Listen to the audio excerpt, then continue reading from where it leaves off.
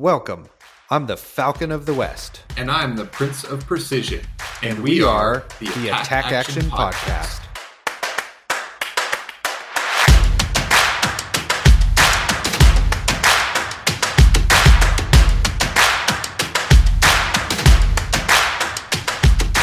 Hello. How's it going? Great. Sorry. Straight off the calling. Yeah. Getting used to the new intro, right? Hey, you wanted to go first. I know, but then you looked at me like you didn't know what to do. So, yep, here we are.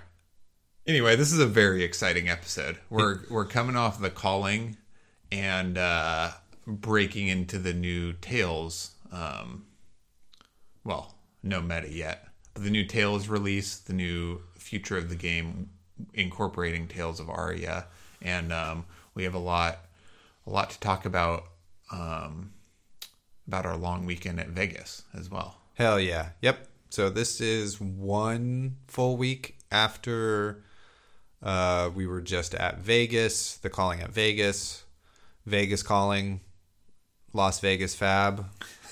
I don't know, hashtag. And so we've had a whole week to kind of gather our thoughts about the whole thing and really stew, like that, in our feelings, in our emotions. And now we're ready to unload all of those juices from the stew. That nice brew of yeah. calling emotions. Totally. Different. If you can feel the different energy right now in the pod, it's because we have a whole new audio setup and we're across the length of the table from one another. So that's why we're not like our typical move is 8 inches from each other's face, talking into one microphone, very Lady and the Tramp-esque, romantic, as you will. So that's why it's a little different for us. We can feel the distance. But thank you, Patreon members. We got another mic for our podcast, so hopefully we'll improve our audio quality across the board for our different productions. Also, this is a morning pod because we have a Tales release later this afternoon, which we're pretty psyched on. Whoop, whoop. Shout out to Oasis, Hidden Oasis Gaming in McKinleyville. Right. But if there's a different vibe, I'm having a cup of tea this morning instead of a beer, like usually with the pod. So, a little different flavor. Totally. I can't remember which fan it is who hates it that we talk about how the pod's going, but maybe that's Mike Popovich. We're just... What's up, Mike? We're just getting our feet under us. Okay, so welcome to our podcast. If this is your first episode, it's always weird like this at the beginning. So don't keep it going. It's about to get spicy. It only gets better. We just set that bar pretty low, and then you're pleasantly surprised. Yeah, by the end. Yep. Welcome to that ride. That's also our dating technique. Okay, so we're going to start out with some shout-outs. We're going to move into the news, and then our main topic will be Friday, Saturday, Sunday at the calling. And so we're going to talk about everything from our performance to the vibe to how great it is to have Colin as our friend in real life, not just over webcam, all of that stuff. Yeah, this will be a kind of a more free-flow discussion on all that because there's a lot to unpack. Yep. With all of that. So rather than a technical play-by-play or, we're just going to kind of cover all of it. Totally. Nobody wants me to recap the 11 rounds of Swiss that I participated in. Spoiler alert, I made day 2. Okay, so top of the show, shout-outs. Isaac, who you shouting out? First shout-out is to Brendan. Brendan for Patrick. Nice. Of Arsenal Pass. The old BP, as I like to call him. For his very impressive showing in the Road to Nat season. Taking home 4 Road to Nats with that chain deck is like very impressive. I thought particularly because the Monarch meta is like pretty, I don't know, like the game to pull out that kind of consistency in a very wild, aggro, sometimes high rolly meta, I thought was like pretty impressive, you know? Totally. Yeah. So that was a very good showing, and like the hard work putting in that deck, or the hard work put into that deck, to, you know, again, just like pull out that kind of, those kind of results, you know, time and time again is, you know, very well done. So great job, Brandon. Hell yeah. Yeah. And we got to hang out with Brendan at the calling. Right. And he's a delightful human being. Yep. And would hang out with him again. Yep. And that kind of is a nice segue into, I was just on Time in the Round, which is the Arsenal Passes YouTube exclusive freeform podcast. So you get to see my face, which is pretty fun.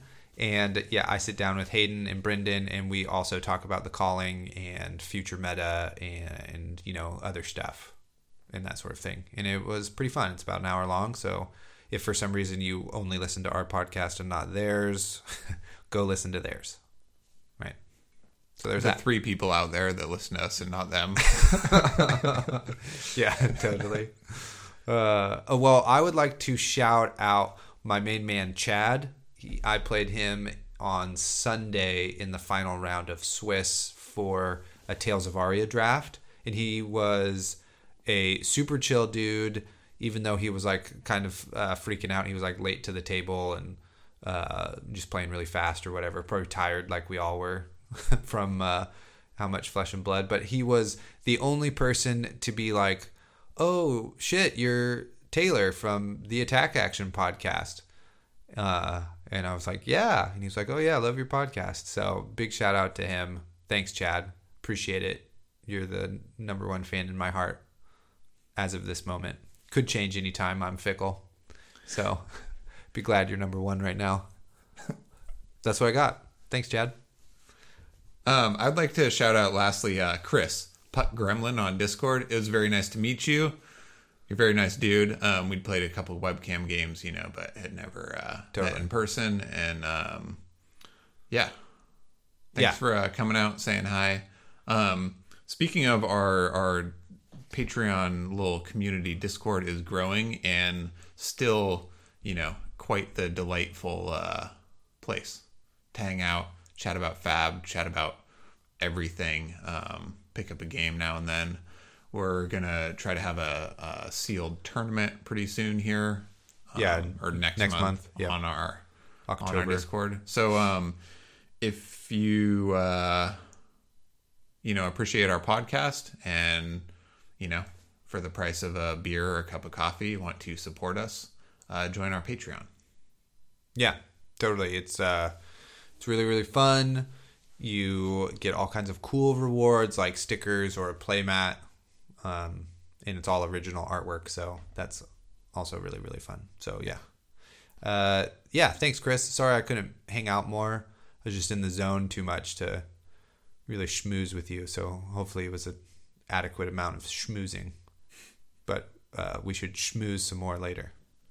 Speaking of Taylor's face online and schmoozing, good segue. Yeah.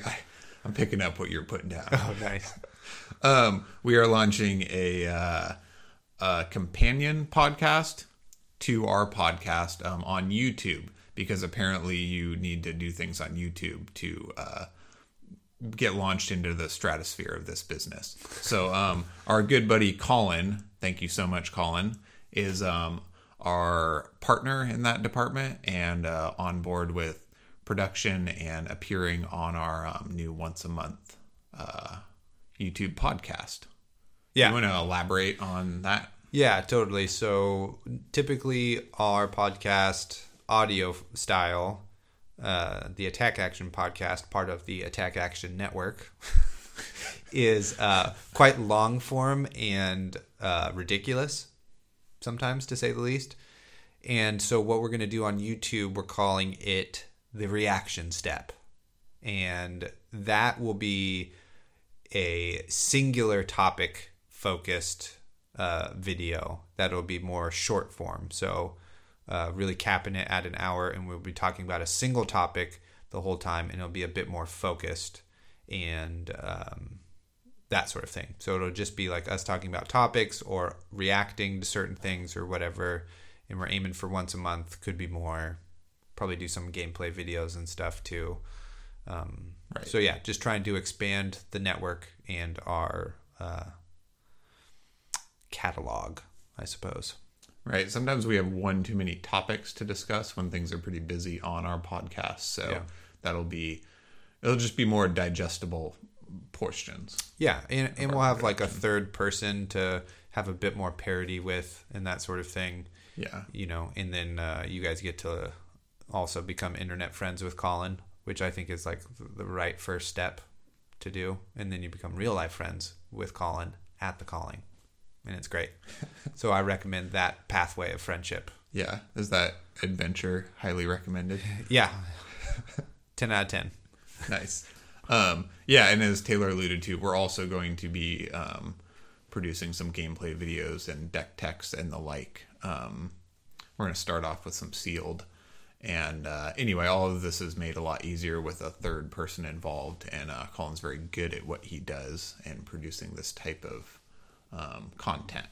So that's very exciting for us. Yeah. And our first episode should be coming out sometime next week. And we will be exclusively talking about the Tales of Aria set. So we'll be talking about all the limited play action we got in. So we got to play the world premiere. We got to do a draft at the Calling, and then we will be doing a pre-release weekend as we're recording this podcast. So we should have quite a lot of hands-on experience before the set drops.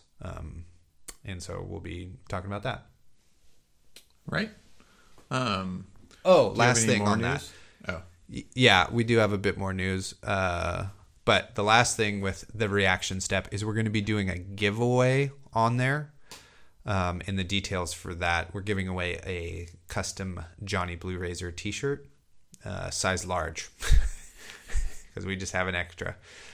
So if you are cool with wearing size larges and that sort of thing, go check out that video and get a chance to win a free t-shirt. All right. And then the last bit of news is we know the Nationals format.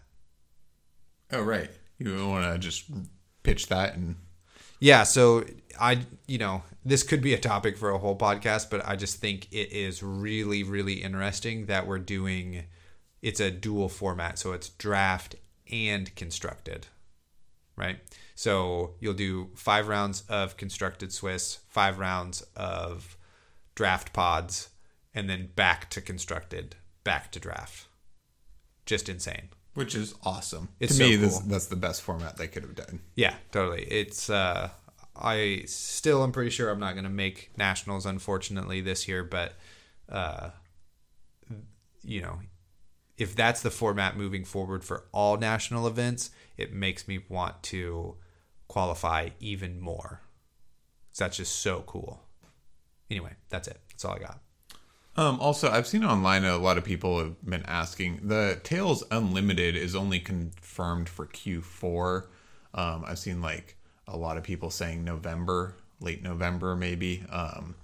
So anyway, if you're wondering like when Unlimited product will be available, it won't be for a little while if you're trying to compete in nationals, but it's coming pretty soon. Yeah. All right, let's move on to our main topic. Let's do it. So, Calling Vegas. We're there Friday. We show up Thursday. The rest of the crew is there. So give me briefly your Friday rundown. Of the Tales. Yeah, without spoiling our YouTube video, but that's Friday, yeah. Right, gotcha. Yeah. So yeah, we showed up and it's the Tales draft started at 1 maybe. Yeah. And The whole thing was really amazing with the COVID protocols. They only had 4 people per table, and it was like pretty spread out in a very high ceilinged large room. It never felt like claustrophobic or cramped or stuffy. While having 1,000 people in a room, it still felt like just fine all the time, which was pretty cool, I thought. Yeah, that's, I think, the insane part, right, is, also, me and you got COVID tests, COVID negative, amazing. Right. Do not have COVID. Yeah. And had a great time. Masks work. It's crazy. Yeah, insane. Sold out, right? Like 900 plus people at the world premiere. Like, incredible. The energy was palpable. My excitement was uncontainable. I was just talking to strangers at my table who were super uninterested in talking to me. And it was like really hard to hear one another because it was so loud and, all this other stuff. There were so it was so exciting that I didn't even realize it basically took us 2 hours to play our first round. Totally. The execution of the draft was a little, but yeah, on that point, there's definitely like 2 types of people, right? One type are psyched and very friendly and like kind of wanted to get to know you more than like start the game on time or hang out, which was awesome. And then some people who are, maybe just introverts or whatever, but like very uninterested in chatting it up. Yeah. Which is also okay. Sometimes I can be like that if I don't have too much to say. Right. Yeah. No knock on them, but yeah, so the only thing, we're not going to talk about our games or the cards or that sort of thing.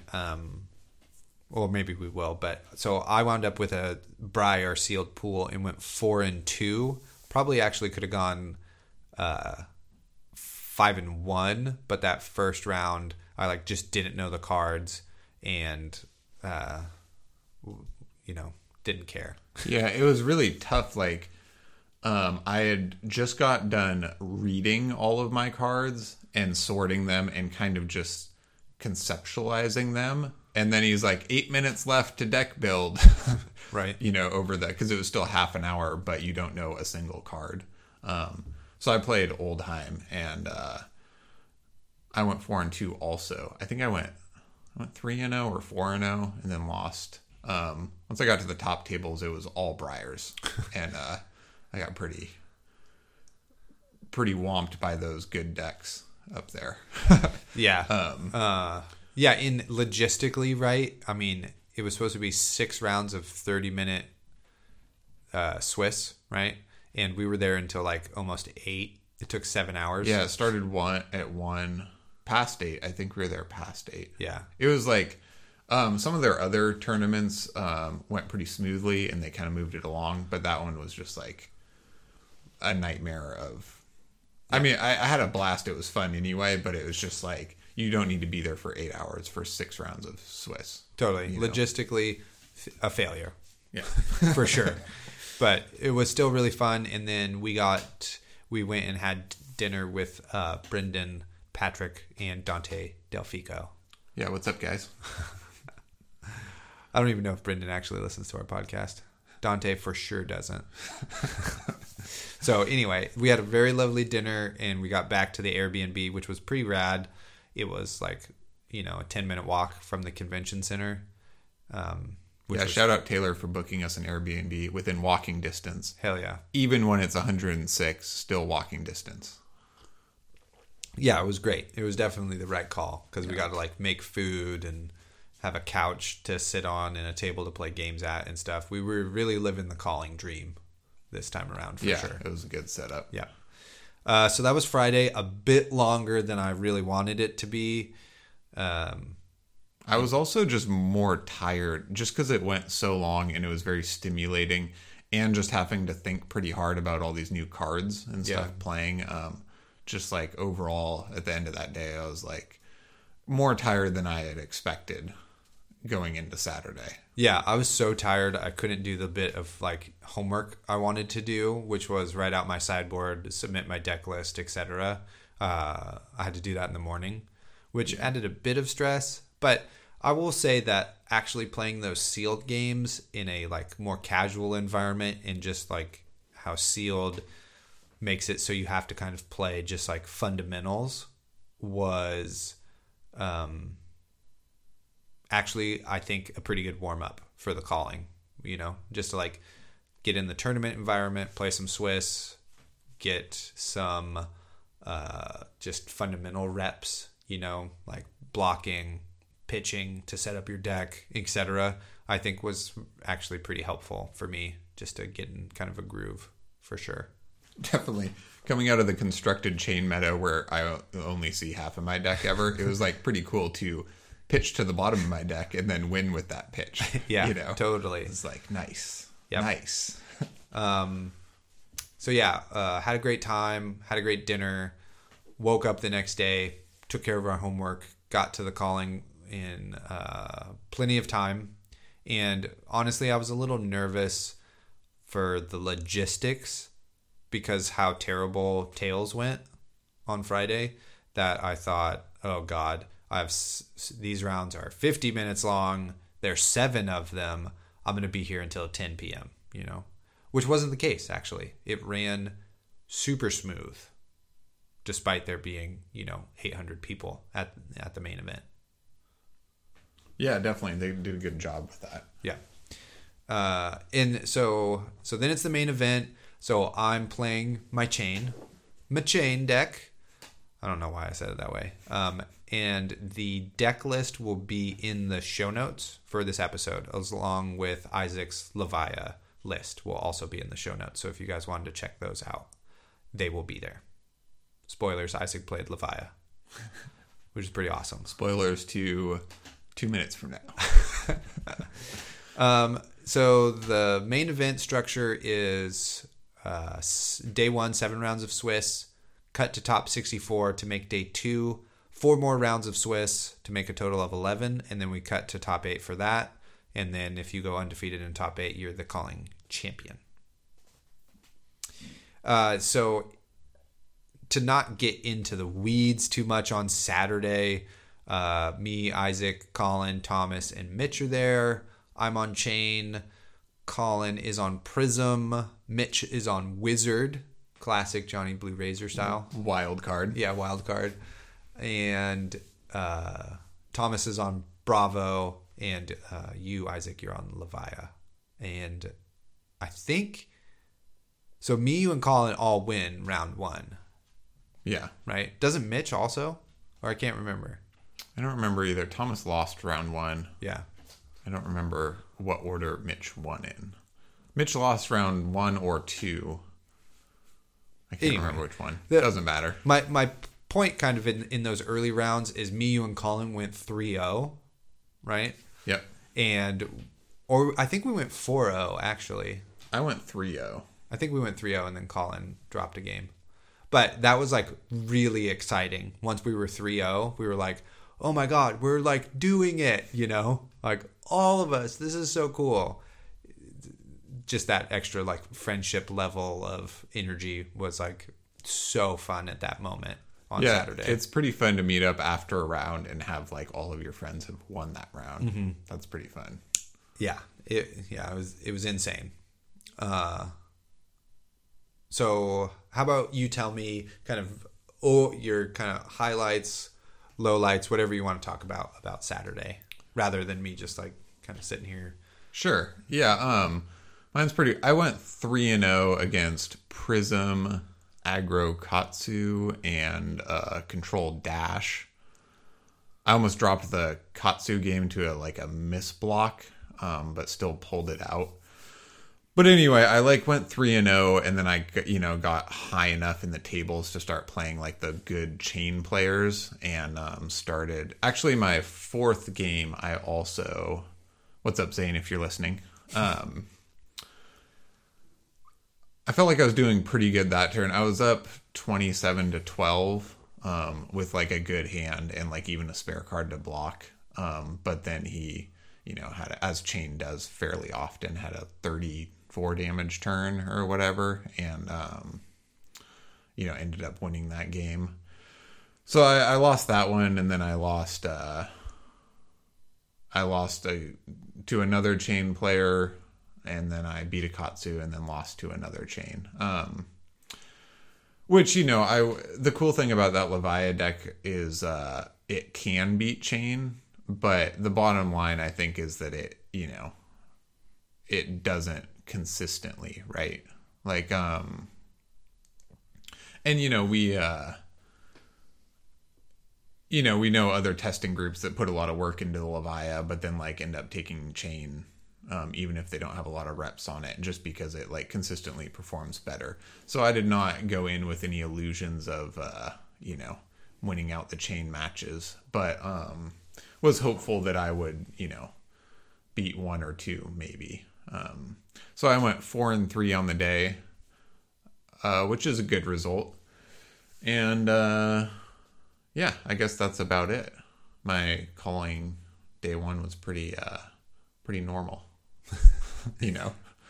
pretty just average. Win up and then get to the top chain tables and lose. Dang. But that's all right. Again, I did not expect to just like win out. So. Totally. I still think it is an admirable performance to be on like, the hardest character potentially to play and still have like a positive win record, Yeah, thanks. It's great. And the thing, like, I chose not to bring Azalea as I always thought I would because she just auto loses to control. Whereas, like I said, Levia beats control and can beat chain. But we tested that matchup a number of times beforehand, and it just feels like I kind of have to high roll them and not get high rolled back. So it's just a little bit tough. But it was a very fun deck to play, and yeah, a very rewarding experience. So anyway, hell yeah, that's my calling. Yeah, my deck list, which is definitely not optimized. I'm not as comfortable. I kind of switched to that deck at the end of Road to Nat season, so I'm like less confident in it than I am on Ranger. But I still very much like that list and would be happy to chat about it or answer any questions or whatever, and that will also be in the show notes.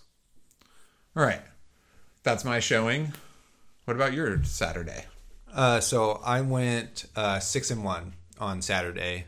I think I was 5-0 before I dropped a game, so not really where I didn't want to drop the 6th round. If I was going to lose I wanted it to be the 7th round, just so I knew that I was going to make day 2. You know what I mean? Like when I lose in the 6th round, I have to win 7th round to have a chance to even top 8, right? But my whole goal going into the calling was to just literally make day 2, and then if I make day 2, make top 32. That was it. That was all I wanted to do, which is what I did. I wound up doing that, and I feel really good about that. But I guess my little takeaway, which I can get into later, is just like how really close I could have been to actually getting top 8, which I never thought was going to be possible going into that. And maybe if I had, maybe day 2 would have gone like a little bit better, but I'll get into that in my like takeaways or whatever. Gotcha. Well, even making day 2 is like what, top 7 or 8% of players or something. That's a good showing. Yeah. Top 64 out of 950 or something like that. So, Totally. Good performance in of itself. Yeah, I can't really be upset about anything. I've played in 2 Road to Nats, which were my first 2 like big, quote unquote bigger events for anything card competitive related, and then the calling first ever, to be at something that like tickles at a professional level tournament, right? Calling is still an open tournament, but it's like, your wins are rated, right? So you get like ELO rating for those. So first time doing that. So I can't be upset at all. It was like very cool and very good, and I'm like very happy. With that being said, and I'll get into all the psychology and stuff after we get through the recap. But just some highlights for me. I had to play like an aggressive Bravo list, like round 3.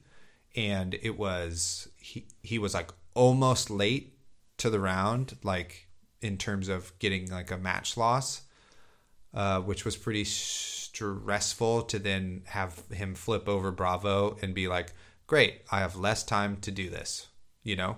And then it was stressful when he crippling crushed me turn 1. And then just kind of kept his foot on the gas the whole time. So it was like, you know, it was the first round where I was like, oh shit, I got to be fucking on point, you know? Totally. And that's the worst turn 1. Bravo's been around since the beginning, right? Welcome to Wraith. And I think up since the dawn of time up till now, getting crippling crushed turn 1 is like the worst turn 1 that anybody can have. Yeah, totally. And he got rid of my Ursa token or Eclipse off of that crippling. Oh. So it was like, great. If this game goes late, I've lost a huge piece. But I wound up winning that game just by doing a really good job, like managing the overall game state, like never letting health get too low and making sure I still was like pitching my deck, saving stuff to go wider, etc. You know, using my armor blocks really, really efficiently and that sort of thing. And I wound up killing him on his turn. I spent a long time on my like penultimate turn because I was like, for some reason in my brain, Nebula Blade was only going to attack for 1.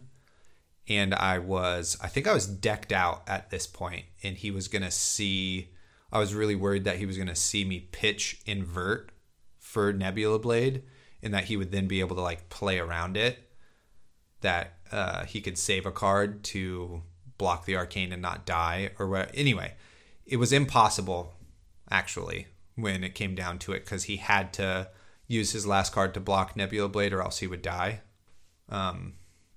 which was pretty awesome. So then he had no cards in hand. I drew up and he goes to draw his cards and I said, no, I have invert. You're dead. And he just like, unfortunately had to sit there and think about it and was like, huh. And I was like, well played, like good game. You know, he was like obviously upset. He thought he was going to win for sure, but he did not take into account like those things, which is fine. You know, it happens. But that was like super stressful because I was down to like also 1 life or something insane. Or I was like ahead a little bit and he still had like, he could have skull capped, right? He was going to go down to 1 health is what happened. It turns on skull cap and then he could like block invert and then I'm screwed because I have no cards left. I just like your super smooth hero line at the end there. No, wait. I have invert. You're dead. It wasn't that. It was something like, no, it was like he goes to drop and I said, wait, I have something. And then I just played invert. Gotcha. And I said I banished 2 cards and deal you 2 arcane damage. And that was it. Nice. Yeah. Which is my favorite way to win. It sucks, but I love playing invert to win. It's like my favorite card. So that was a highlight. And then round 6, I lost to a gentleman named Shane, and he was part of the Hyperloops crew. Shout out to Star Wars Destiny. Was Shane playing Shane? Yeah, totally. It was like a whole little Hilarious. joke. Yeah. Which there was like a bit of foreshadowing in that game because we go to roll off and he rolls double 6s and I rolled double 1s. And I was like, well, that's just meaning he's only going to be hot for the roll. And then he just like blasted me off the table. Like I was just doggy paddling to stay above water. Basically, he just high rolled me so hard in the mirror. Which is like what those generic heavy flock chain decks can do is that they can just really lean into their high roll aspects way more than kind of a more consistent deck that I was on can do. So, so that sucked. But then that poor guy, he got DQ'd day 2 because he on accident added his Arsenal card to his hand.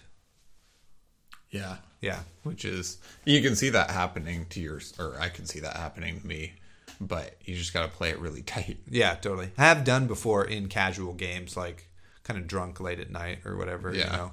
So, yeah. And then, you know, But I was going to say about the, like, getting high rolled, you know, or like whooped by that. It just, you know, because I haven't played Chain this whole season, I've only played against it. It just, like, you know, it happens and it sucks, but it just feels like it's part of playing against Chain, right? Like, because I lost that game 4 on 4 shackles to a, you know, 30 whatever damage turn, and you know, and then in my last round, I lost to a Chain deck running, you know, Flocks and Consumings and Fate for Scenes and a bunch of those, but he hit every single banish up through turn 4 maybe, and then I think he missed one, which like seems pretty unfortunate. But again, just having played so many reps against Chain, you're just like, this just happens 1 out of 3 times, what, you know, which is like a pretty hard reality to deal with, that like, okay, you know, we play this game, I perform this well or whatever, and this is how the games go, and then 1 out of 3 games or 1 out of 4 games, you also have to deal with 35 damage surprise, you know.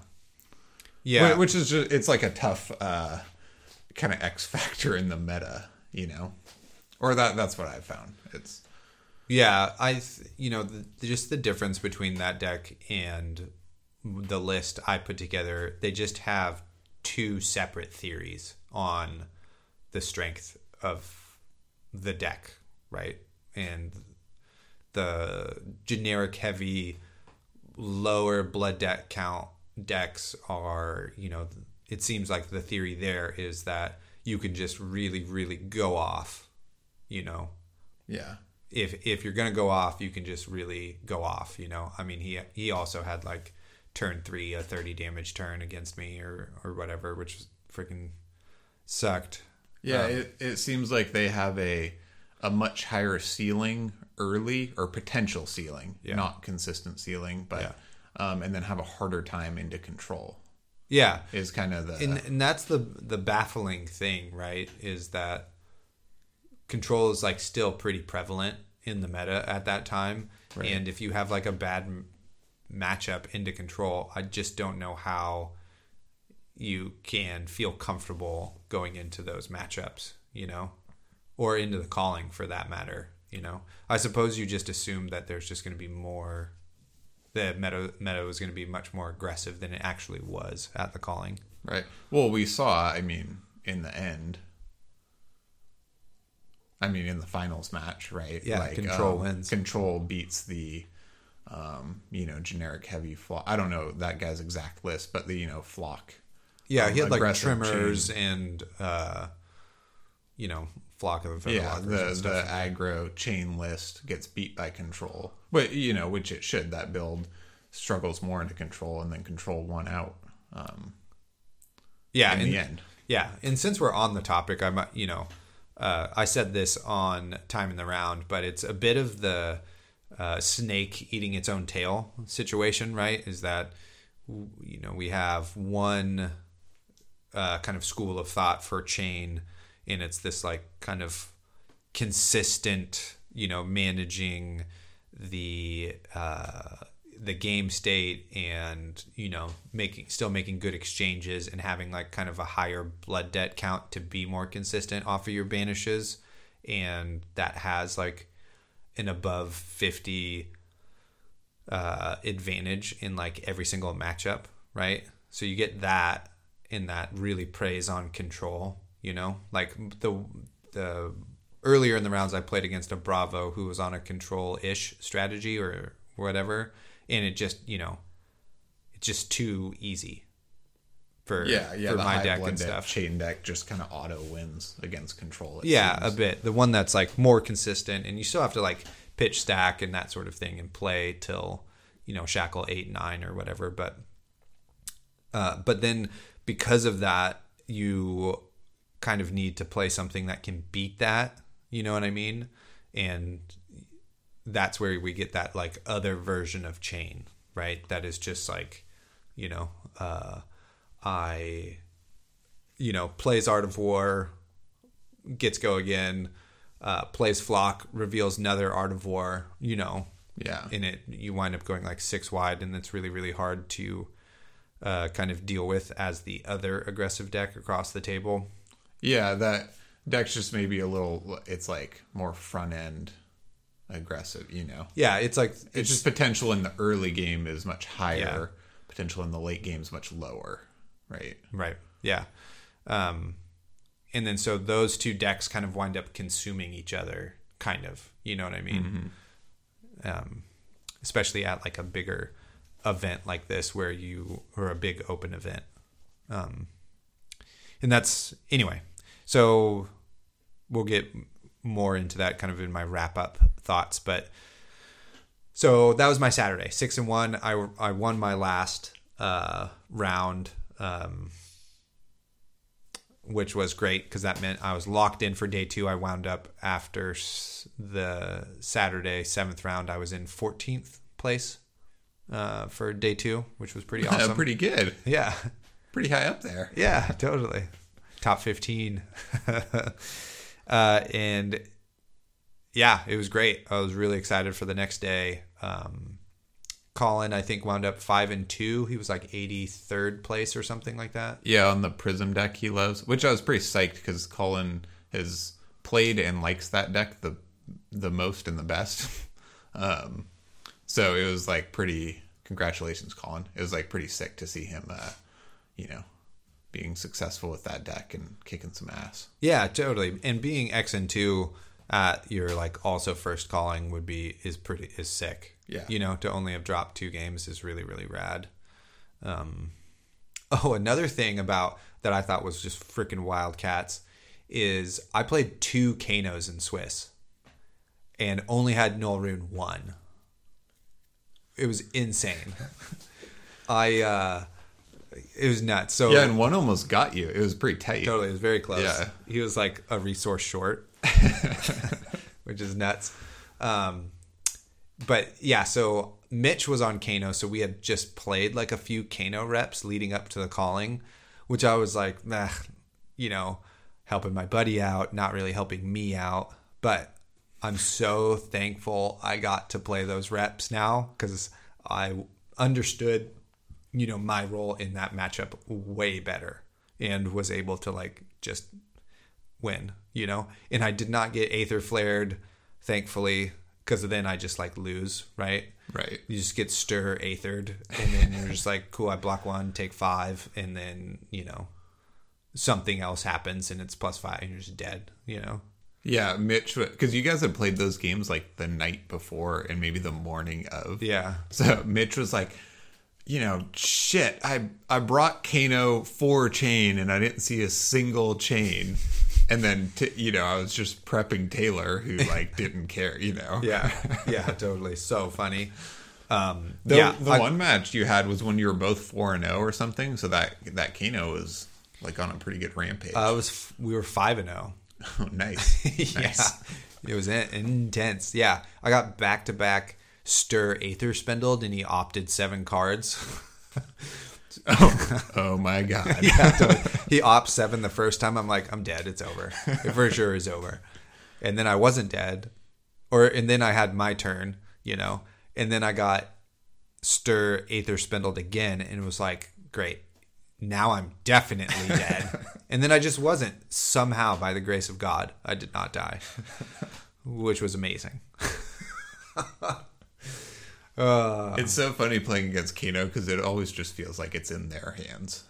Totally. I just set my cards down as he sits there and does a bunch of math and, it's just wild. Yeah, it's like the only matchup I felt was like out of my control. And I was talking to Brendan and Dante and they were like, you didn't bring Null Rune 3? Are you crazy? I was like, I just didn't think I was going to see it. They're like, in an open field like this, you just got to bring it because you never know. You don't want to drop. I was like, that's so much smarter. You guys have way more experience than I do. I also told you that beforehand. Totally. And I was like an idiot telling you like, no way. You're not going to see it. Ugh. but did. But you pulled it out. Yep. Did it. Totally did it. And then we had, what did we have? Sushi on Saturday night? Yeah. Yeah. Which, the whole COVID era and living rurally, I haven't had sushi in a while. So it's a little sidebar here. I really love sushi. And that was great. Totally, yeah. We had a great time. Again, dinner with Brendan and Dante. It was excellent. And then Dante was pretty funny. Like, I think Thomas got like a 22-ounce beer, and Dante was like, "Holy shit, they come that," just like, yeah, because he's from Canada. And the Japanese beers are just large beers. Yeah, and little twink beers over in Toronto.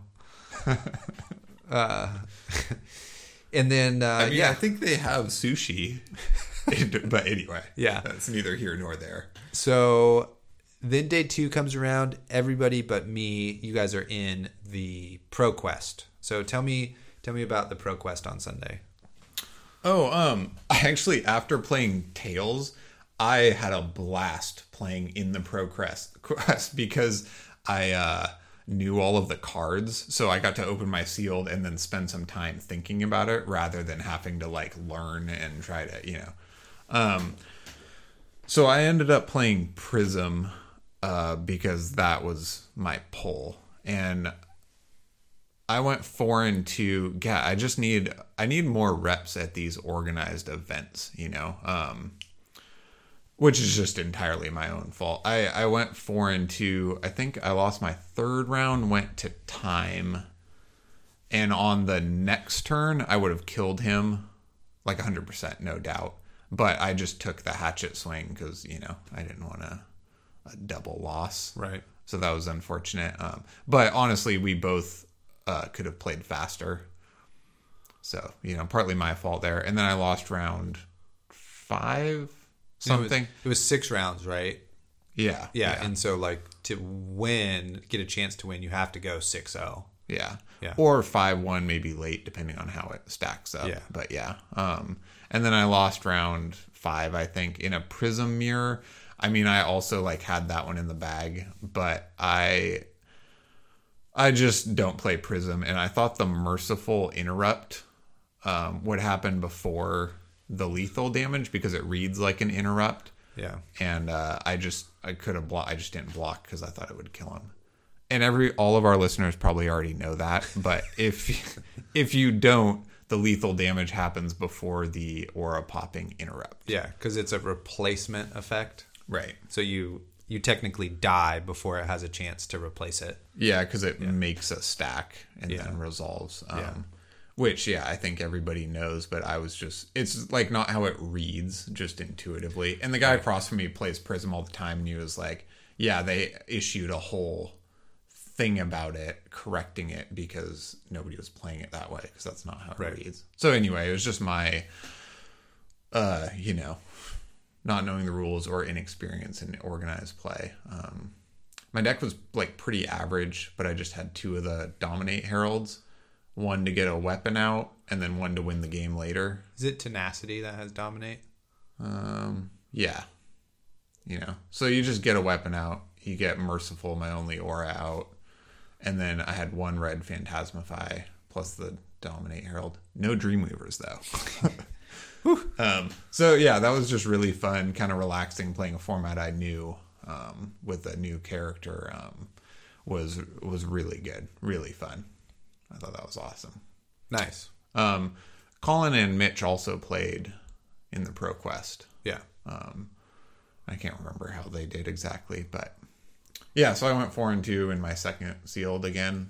And then after that, played in the Tails draft. But do you want to talk about your day 2? Yeah, day 2 for me.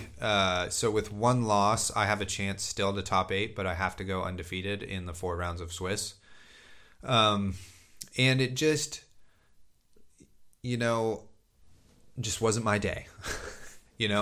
I think partly there were a couple of things at play there for me mentally. One was I just did not have the mental tenacity I needed on that day to actually top 8, and I just didn't think that it was going to be possible, you know. But then it did creep into my mind a little bit, like, oh, I could do this, because Brendan and Dante were like, you can do it, you know. They're kind of like getting my hopes up a little bit. So I was in this weird mental hinterland, right, where it makes you like a bit more nervous to play because of that. You know what I mean? Like my goals aren't clear.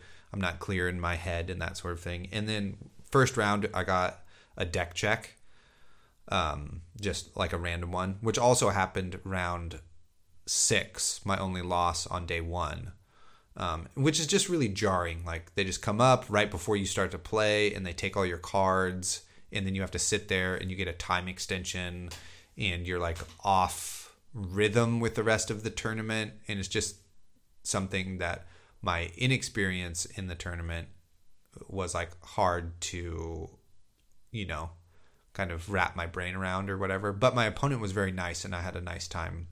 Will, part of the Fab Foundry squad. Oh, cool. Yeah. So that made it much more pleasant to just like sit there and watch everybody else play and that sort of thing. And so I won that first round, but the judging on day 2, and we'll get into this at the end here a little bit more in depth, but they were much more shitty for lack of a better term. And, you know, that's probably a host of factors. Like it's a long day for us as players. It's got to be a long day for them as judges and that sort of thing. So we just, because we were the last game left, we had a lot of judges around, and one guy was sitting very close to me, which is like really uncomfortable, but is maybe part of the game. I don't know. And we had 10 minutes left in the round, and I had double invert, and my opponent only had 1 resource up and had the husk. And so, you know, so the winning play is I banish cards. He takes 4 damage and then dies from blood debt, right? And there's 10 minutes left in the round, and he knows he's going to die. I know he's going to die. I just have to make sure I don't mess it up and banish too many cards and he kills me before he dies from his blood debt, right? And so I go through his graveyard, get 3 cards. I'm looking for the last one and go back through. And it's maybe been, I don't even know, not even 2 minutes. And the judge, who is right next to me, way too close, just like in a kind of disrespectful tone, told me that I needed to make a decision. And I had to take a second and look at him like, really? Like, there are 10 minutes left. My opponent hasn't said anything. And if you knew how this game actually worked, you would know that this is like the final nail in the coffin. And there's nothing my opponent can do about it. So please back off, was my look. And so I just said, okay. And then like continued to take my time and made my choice. And then the game was over, you know. Well, it's a good thing you had those 9 minutes left, though. You know? Jesus Christ. And then in round... and then for me, then I dropped the next 2 games, which was pretty tough. I lost to Control Prism, and I got pretty tilted in that game because I got tripled Arclight Sentinel right in a row, right at the end, as I had like done a great job like pitching my deck, saving all of my stuff. You know, I have triple Red Riftbind, 2 Howls, I think all but 2 Seeds. All are in my banish zone. I have like the nuts, you know? And so I like spinned out my little bit of like, you know, trying to play around it a little bit to see if he has it. He does. Cool. Didn't lose anything. Has it a second time. Fuck. That sucks. You know, no way he's got it the third time. Boom. Totally does. And he just like totally blows me out as he just like incrementally lost my like resources for the turn, you know? Yeah, chip down your banish zone. Yeah, totally. Yeah. My resources in terms of like how to win the game. Yeah. Which was like pretty upsetting. I did get my Ursa out, but he only had 1 card in Soul, so it's like I can't play it first because he's just gonna like get rid of Go again, and then if I shackle, he can, it's just like this whole thing. And it was kind of, in hindsight, I would have sideboarded slightly differently for that matchup. But it is what it is. So then like my dreams are crushed, which was fine. I was like a little tilted, and then I lost again, just getting absolutely hosed by another like high roll chain deck that was running Fate for Scenes. And so he like Fate for Scenes me on my hit effects 2 turns in a row, then has a big Soul Reaping turn, then has another just like 30 damage turn out of nowhere with like 1 banished card that he could use.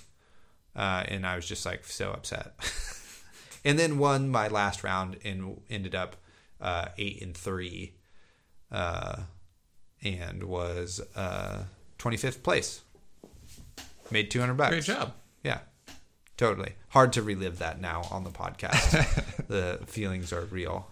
But like I said, I can't be upset. It's exactly what I came to do, and I did it, and that is a really awesome feeling to be 8-3, top 32. It's my only, adds up to 4 losses overall between Road to Nats and the Calling on the same deck. So it's like pretty sick, Yeah, when you put it in that kind of perspective. Definitely. Well, let's talk a little bit about like, and not to put words in your mouth, but it's probably it's probably a little hard to talk about because those were just words in my mouth, not anything else. Just in your chain journey, right? You played around with the deck and then kind of teched a more blood debt heavy chain deck in order to be able to beat control and contest with aggro, right? So like on the ratio of blood debt cards, you like moved a little more heavy blood debt in order to have a more consistent deck that could deal with these different types of threats. Mm-hmm. So then to lose a couple of these rounds to a more generic heavy, less blood debt heavy chain deck that again is maybe more aggressive on the front end, but then we see in the finals, losing to control. Mm-hmm. It's like this this kind of cycle that you're like at the unfortunately the wrong turn in the cycle or whatever. Yeah. You know what I mean? Yeah, like, totally. That like if the meta, does one more click, yeah, right, then it's like in a better spot for what I have been working on this whole time. Right. Like if more control shows up or makes it through, and like shuts down more of the generic heavy chain decks, then your deck may perform better, or... Yeah. I don't know. It's like this is all theoretical, but right. It just, Yeah, that's the crazy part, right? That I was unprepared. That was part of the game at such a large event that we now know is that when you go to a big open event like this, right, not invite only, anything can happen, right? In the number of players compared to the rounds of Swiss we had, there were many different paths through Swiss to go 7-0, X and 1. Some people played almost only chains. Some people didn't play against chains. Some people didn't even play against control archetypes, right? It was just like you play against 2 Kanos and they make up 2% of the field. You know what I mean? So it's, that's a little, was jarring at the time, to feel that like I have a really good deck that goes into the field, but the field is a little different than I had thought it would be. Like, I think this is one of my big downfalls is I've been assuming that everyone is going to make the leap in logic, right? Like, right, this is how A plus B equals C, right? But people just go A plus B, got it, right? And I'm thinking about what that equals is C, and not everybody thinks that way. And so I have to like dial back a bit of my, I suppose, expectations, or we all do, right? Because this is all new for all of us. Yeah, well, I think it's also like that, right? Like you expect another step to be taken by a lot of players, but there's also the factors of like people love certain characters, right? Totally. And don't care about winning the call, right? Like, I really like playing Levia and was not realistically trying to win the calling. So Right. you might face a Levia, Right. Yeah. So all of those factors. There's also the the player that's really good on Wizard and like can day 2 actually. Yeah, which there was one. Yeah. So there's a lot of wild cards in those terms, right? Yeah. Which, like you said, such a large event, you could easily face any number of those kind of X factors Yeah. in your, meta plan. Or none, Right. Oh, Mic down. Nice catch though. Thanks. Still got it. I still got it. I could have faced, control the whole time. Right. You know what I mean? Like just strictly bravos on fatigue strategies or something like that. Yeah, it was just a wild switch, right? Because there were some decks that control deck would go 7-0, make day 2, and then just get blown out by the wrong type, or by its weak matchup. 7-0, and then just get like annihilated day 2. Which let me just explain how the calling worked for a second. So you played 7 rounds of Swiss day 1, and then you went into day 2 for 4 more rounds of Swiss, but it was a continuation of the first day's Swiss. Right. So you did not start over with clean slates and everybody had a chance. It was like if you managed to make day 2 but had like a 5-2 record from day 1, that record carries over and you pretty much had 0 chance of top 8ing. Yeah, 100%. Mathematically impossible. Yeah, which I thought was, I'm not a tournament organizer.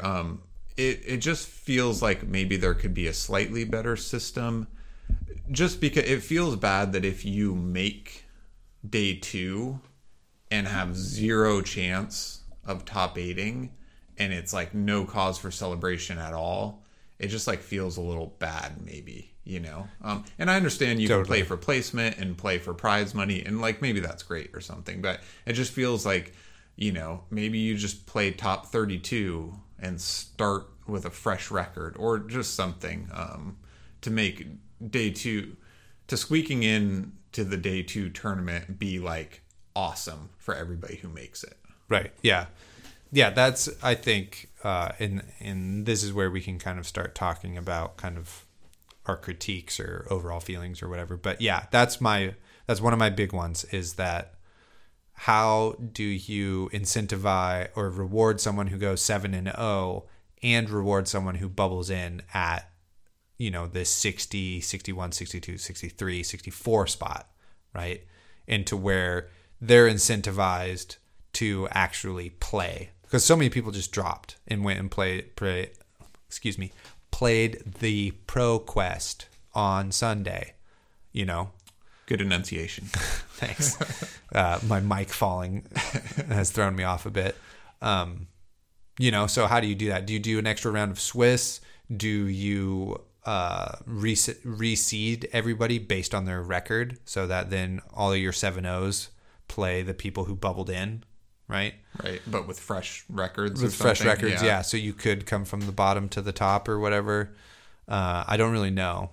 There needs to be, and it could be a product of the event, the scale not being fully known, and they just got to, they're like, I don't know, 11 rounds, or whatever.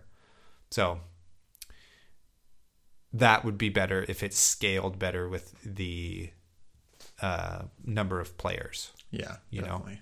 And honestly, I don't really mind the pressure of having to go like, have, whatever record to do stuff. But I do mind that, if I had come in at 56th place on day 2, that, what am I actually playing for? Right. $200 in top 32. Yeah. Which is definitely bragging rights and a very cool achievement. Yeah. But like playing with no hope of progressing is, less fun maybe. Yeah, totally. So yeah, that's the calling. Overall, I felt, like I said, great about it. And I would make those kind of changes to the format for sure. definitely. Yeah. And then you talked about the ProQuest. Let's talk about one other of our critiques, which is kind of judge calls.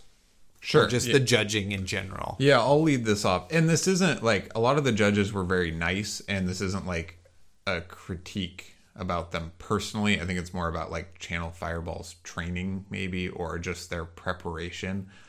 Because there were like quite a lot of incorrect judge rulings throughout the tournament, which may get better as the game, ages, and judges are better trained or like just have more experience. But there were just a number of calls, which I'll preface this too. It is not in the casual side events, right? We're talking about the calling main event where every win matters, and in the ProQuest where every win matters as well. Yeah, I did witness some things in side events as well. But like a couple things, in a main event, a judge had a misruling on how reprise works. Like, reprise checks for the reprise trigger when played, not when resolved.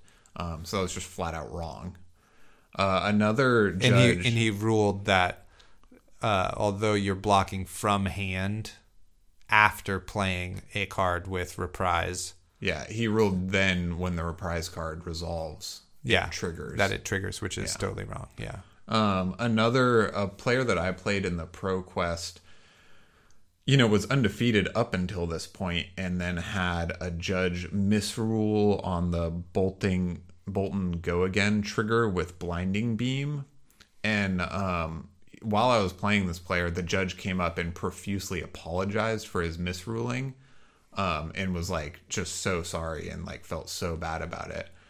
But this misruling had cost the player their chance at the ProQuest, and they'd been doing very well up until this point. And this misruling, got them out of it. And I think the player had actually, argued it and called for a second opinion, and then they still misruled it, which is just like, this is a national level tournament with like big reward. Like, people want to win the ProQuest, right? It's like a point of fame.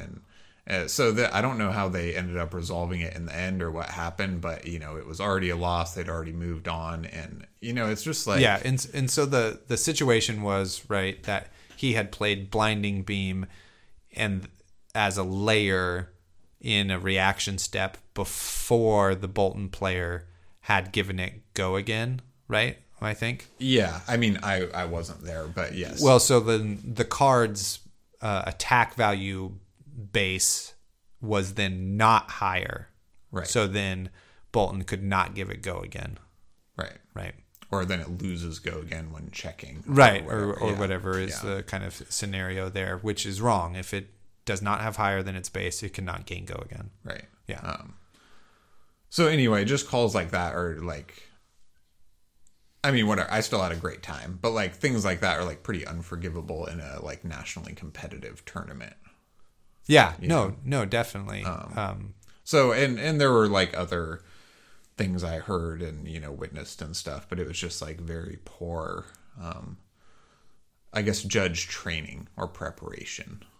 And it's like a very complicated game. I lost a game for not knowing the Prism rules, Yeah, it's like pretty understandable, but again, like, no matter how difficult the game, you need the judge to know the rules. That's just kind of the bottom line.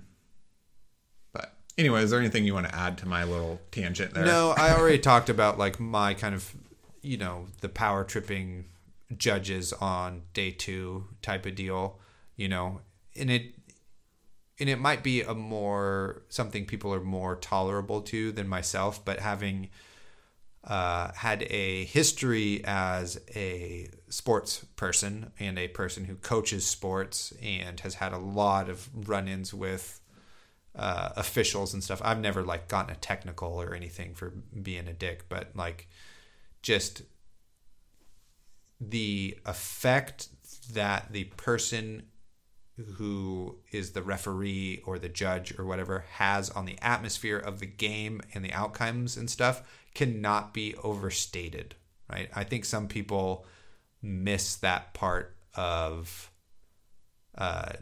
games and stuff, that if you're an official, you're a judge, your presence and your ability to affect the game is greater than you maybe perceive it to be, right? Right. And, that is maybe a perspective that some officials and that sort of thing do not have. Yeah, and in like your particular example, it's not really it's just maybe a lack of understanding of the nuances of the game so much, or a lack of experience, right? Because in your game with 10 minutes left on your kill turn, it's generally accepted that you can take a little bit longer to make decisions on that turn because it's obvious you won't go to time, right? Right. So like in general, when we played in the past in casually or tournaments, it's just like, on that last complex turn, you just take a little longer. Yeah, totally. Dot your T's, cross your I's, sort of deal. Yeah. Exactly. Anyway, so hopefully that will only improve in the future. I'm sure they will iron it out, hopefully for future callings, but definitely for nationals. Yeah, I think so. Yeah. Once the game is around longer and people have more chances to officiate it and play it and stuff, it should be a lot easier. So, right. Cool. Anything else? I think that I've covered all of my feelings about it and stuff, No, I think that's just about it. Just again, the kind of mind fuck the calling event itself, the meta was pretty nuts, right? To see like control Prism, control and aggro Bravos, Kano's poking up. Did not see hardly any aggro Katsus. Yeah, totally. Very surprising. Blew my mind. I actually played a very good aggro Katsu round 2 and like squeaked out a win. Which I was afraid, I thought that was my worst matchup, but then like in hindsight now I'm like, no, Chain's everybody's worst matchup. That deck's just so good. Yeah, totally. I'll add in 2 things here. One, the calling, huge success. Yeah, right? Yeah. Huge success. The game is very healthy. It's wonderful. It's beautiful. Overall, what a great community. Then the other thing I'm going to add here is shout out to Tiffany, who's going to be a future guest on the pod. Yeah. So we are super anti Sabres Bolton. Sorry if we just lost some listeners. Go ahead and tweet at me at BattleBroTaylor why you love the worst, stupidest deck. Yeah, I got 2 fucking Sabres for you, Taylor. Yeah, why you love that stupid deck. Tiffany in the mirror, right? She's on Bolton with Raiden. A civilized deck versus just pure garbage Sabres Bolton. They go for the combo, and Tiffany like just shuts him down. She like red shunts one of them. Oh yeah, armor's another one. Non-attack action's another one. Yeah, totally. And then it's just like over. Like one of the most baller moves I heard about. Totally. Just red shunt and just like, yeah, I got it. And you take 1 damage. Suck it. It was just great. So shout out to you, Tiffany. Excited to have you on the podcast later. Yeah, I was pretty excited about that. I'm gonna explain a little bit, or at least speak for myself. I am not a fan of Bolton Saber. I think that deck can be... You don't need to be defensive, man. No, everybody knows why it sucks, and they still choose to play it. I think that deck can perform pretty well, right? It can be pretty good. I just don't think that deck is a good choice because you are kind of, and again, I could be wrong or you can fucking yell at me or whatever. But it just seems... At BattleBro Isaac on Twitter. It doesn't seem like a good choice because you're, to some degree, relying on luck, right? Like in the chain meta, you're not going to see half your deck. So you're just drawing the pieces... Yes. And hoping to pull it off before you get killed. We're all aware. But then if you don't draw those few pieces, you just auto lose, right? So it's just like, to me, it's just not a good meta call. Maybe if the game's a lot slower, right, then you can always pull off that combo, it'll be good. But it's just, and then you need your 5-card hand to pull it off. It's like hit effects, too easy to pressure. You're just preaching to the choir here. Well, I'm talking to our listeners, not just okay. you. Our listeners are on board. But I'm just saying the power level of that deck is not too low. You're just kind of rolling the dice in every matchup. Funniest part on the drive home, it's like kind of silent. Out of nowhere, Isaac goes, the lowest point in Flesh and Blood has to be Saber's Bolt and Mirror, right? And we just like burst into laughing. Oh, God, it was so good. Anyway, let's start waiting around till something happens. It's just like, you got it? No. You got it? No. You got it? No. Let's start to wrap this beast up. Sure. Do you want to talk at all about the moving out of this, or you want to save that for our video pod? We're running out of time. We're going to get to a pre-release. Oh, fair enough. Yeah. Well, goodbye, everyone. We no, I'm just kidding. We got a couple of segments first. Yeah. Okay, so here comes Pick, Pass, Pray. Draft scenario. I'm going to give you 3 cards. You're going to pick one, pass one, and pray one comes back around. Are you ready? Yes. Cool. First up is Hooves of the Shadow Beast. Shadow Brute equipment, legs, blocks for 1. Whenever a card with 6 or more power is put into your banish zone, you may destroy Hooves, and if you do, you gain an action point, and it has Battle Worn. Okay? Second card, Warmongers. I was just trying not to say rectal the whole time. Warmongers Recital. Even during the first part. Red. Pitches for 1, costs for 1, defends for 2. It's a generic action that reads, the next attack action card you play this turn gains +3, and if it hits, put it on the bottom of your deck. Go again. Third card, Red Brandish, which is a generic attack action.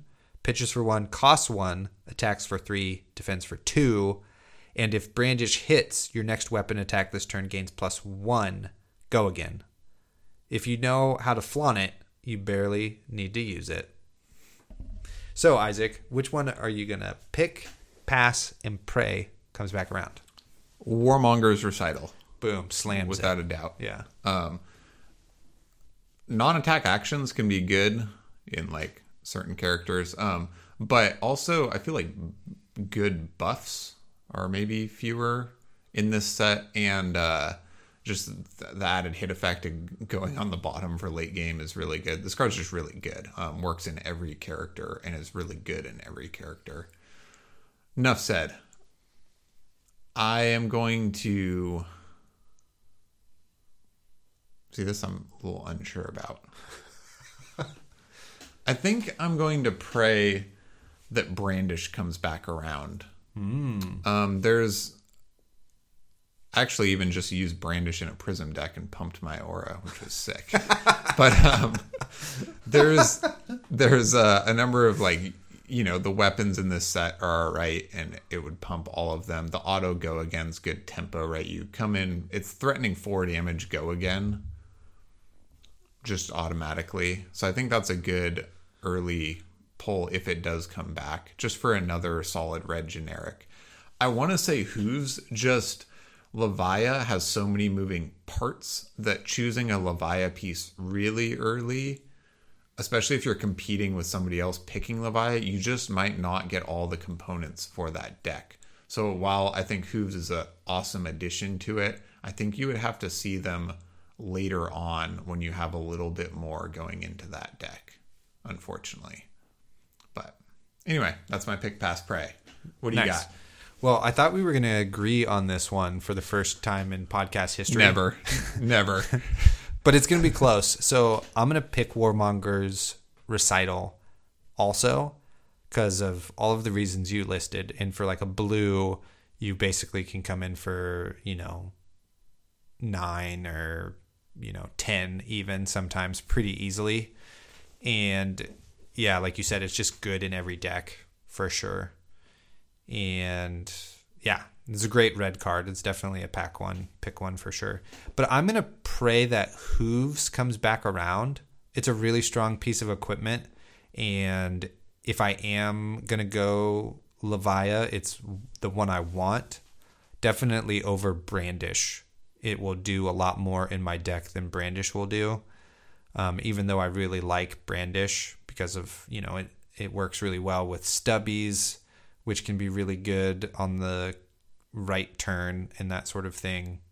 Yeah, and that's just like a really good like card that has go again. It just doesn't hit that break point that I really want it to. So that's the one I'm going to pass on. So pick Warmongers, pray Hooves comes back, and pass on Brandish.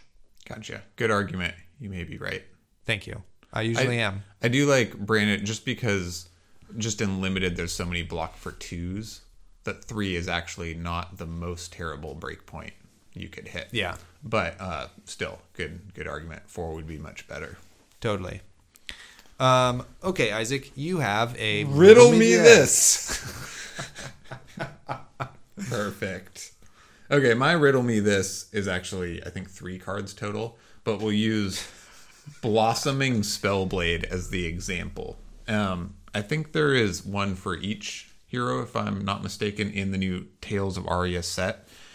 And my Riddle Me This about these cards is these Majestics that are very powerful have, like, Blossoming Spellblade has both Earth and Lightning fusion. It's not and or, it's and. So in order to play this card, you have to pitch 2 to play it, and then you have to have a Earth card and a Lightning card in your hand to play it. If you have an embodiment of Lightning token, you will have go again and then can maybe play those cards, but it just feels too card hungry and too specific for my brain. Will the payoff be worth it? Is this card going to be very powerful and rocked in, or, you know, all these cards, are they going to be very powerful and rocked in all these decks? Or are they just too specific, right? Is it not consistent enough? Right. Riddle me this. Awesome. I think that's a great one, and time will tell. It will. I didn't know what Vestige of Soul did initially, and it's fucking awesome. Yeah, in the right deck for sure. Yeah, in Prism. Yeah. So, what next? Game from the Closet. Oh, nice. And up next, I'm sitting here giving Taylor Isaac was eyes signaling and me, and I'm signaling like, I don't know. come on, yeah. So, and we had a blast playing board games last night, actually, too, or at least I did. Yeah. Here at the Attack Action Podcast, we play a lot of board games, and we love very many of them. So sometimes we like to recommend one to you guys, in case you like to branch out also, or maybe play some cooperative games and have some beers with buddies and just get away from Fab for a little bit. So this is not, the best game in the world. It's just a game we love and would love to share with you. Taylor, do you have a board game from your closet you'd like to share? I do. I recently replayed my copy of Flamme Rouge, which is a cycling race simulator, basically. So you build a track that has like ascents and descents, and you get 2 racers, and you have 2 decks of cards that have different values on them. You basically have like a consistent racer and a sprinter. And so you're really vying for position to try to cross the finish line first in the game. And initially I was like, I don't get the strategy. But the most recent time I played it, I had way more fun than I had anticipated.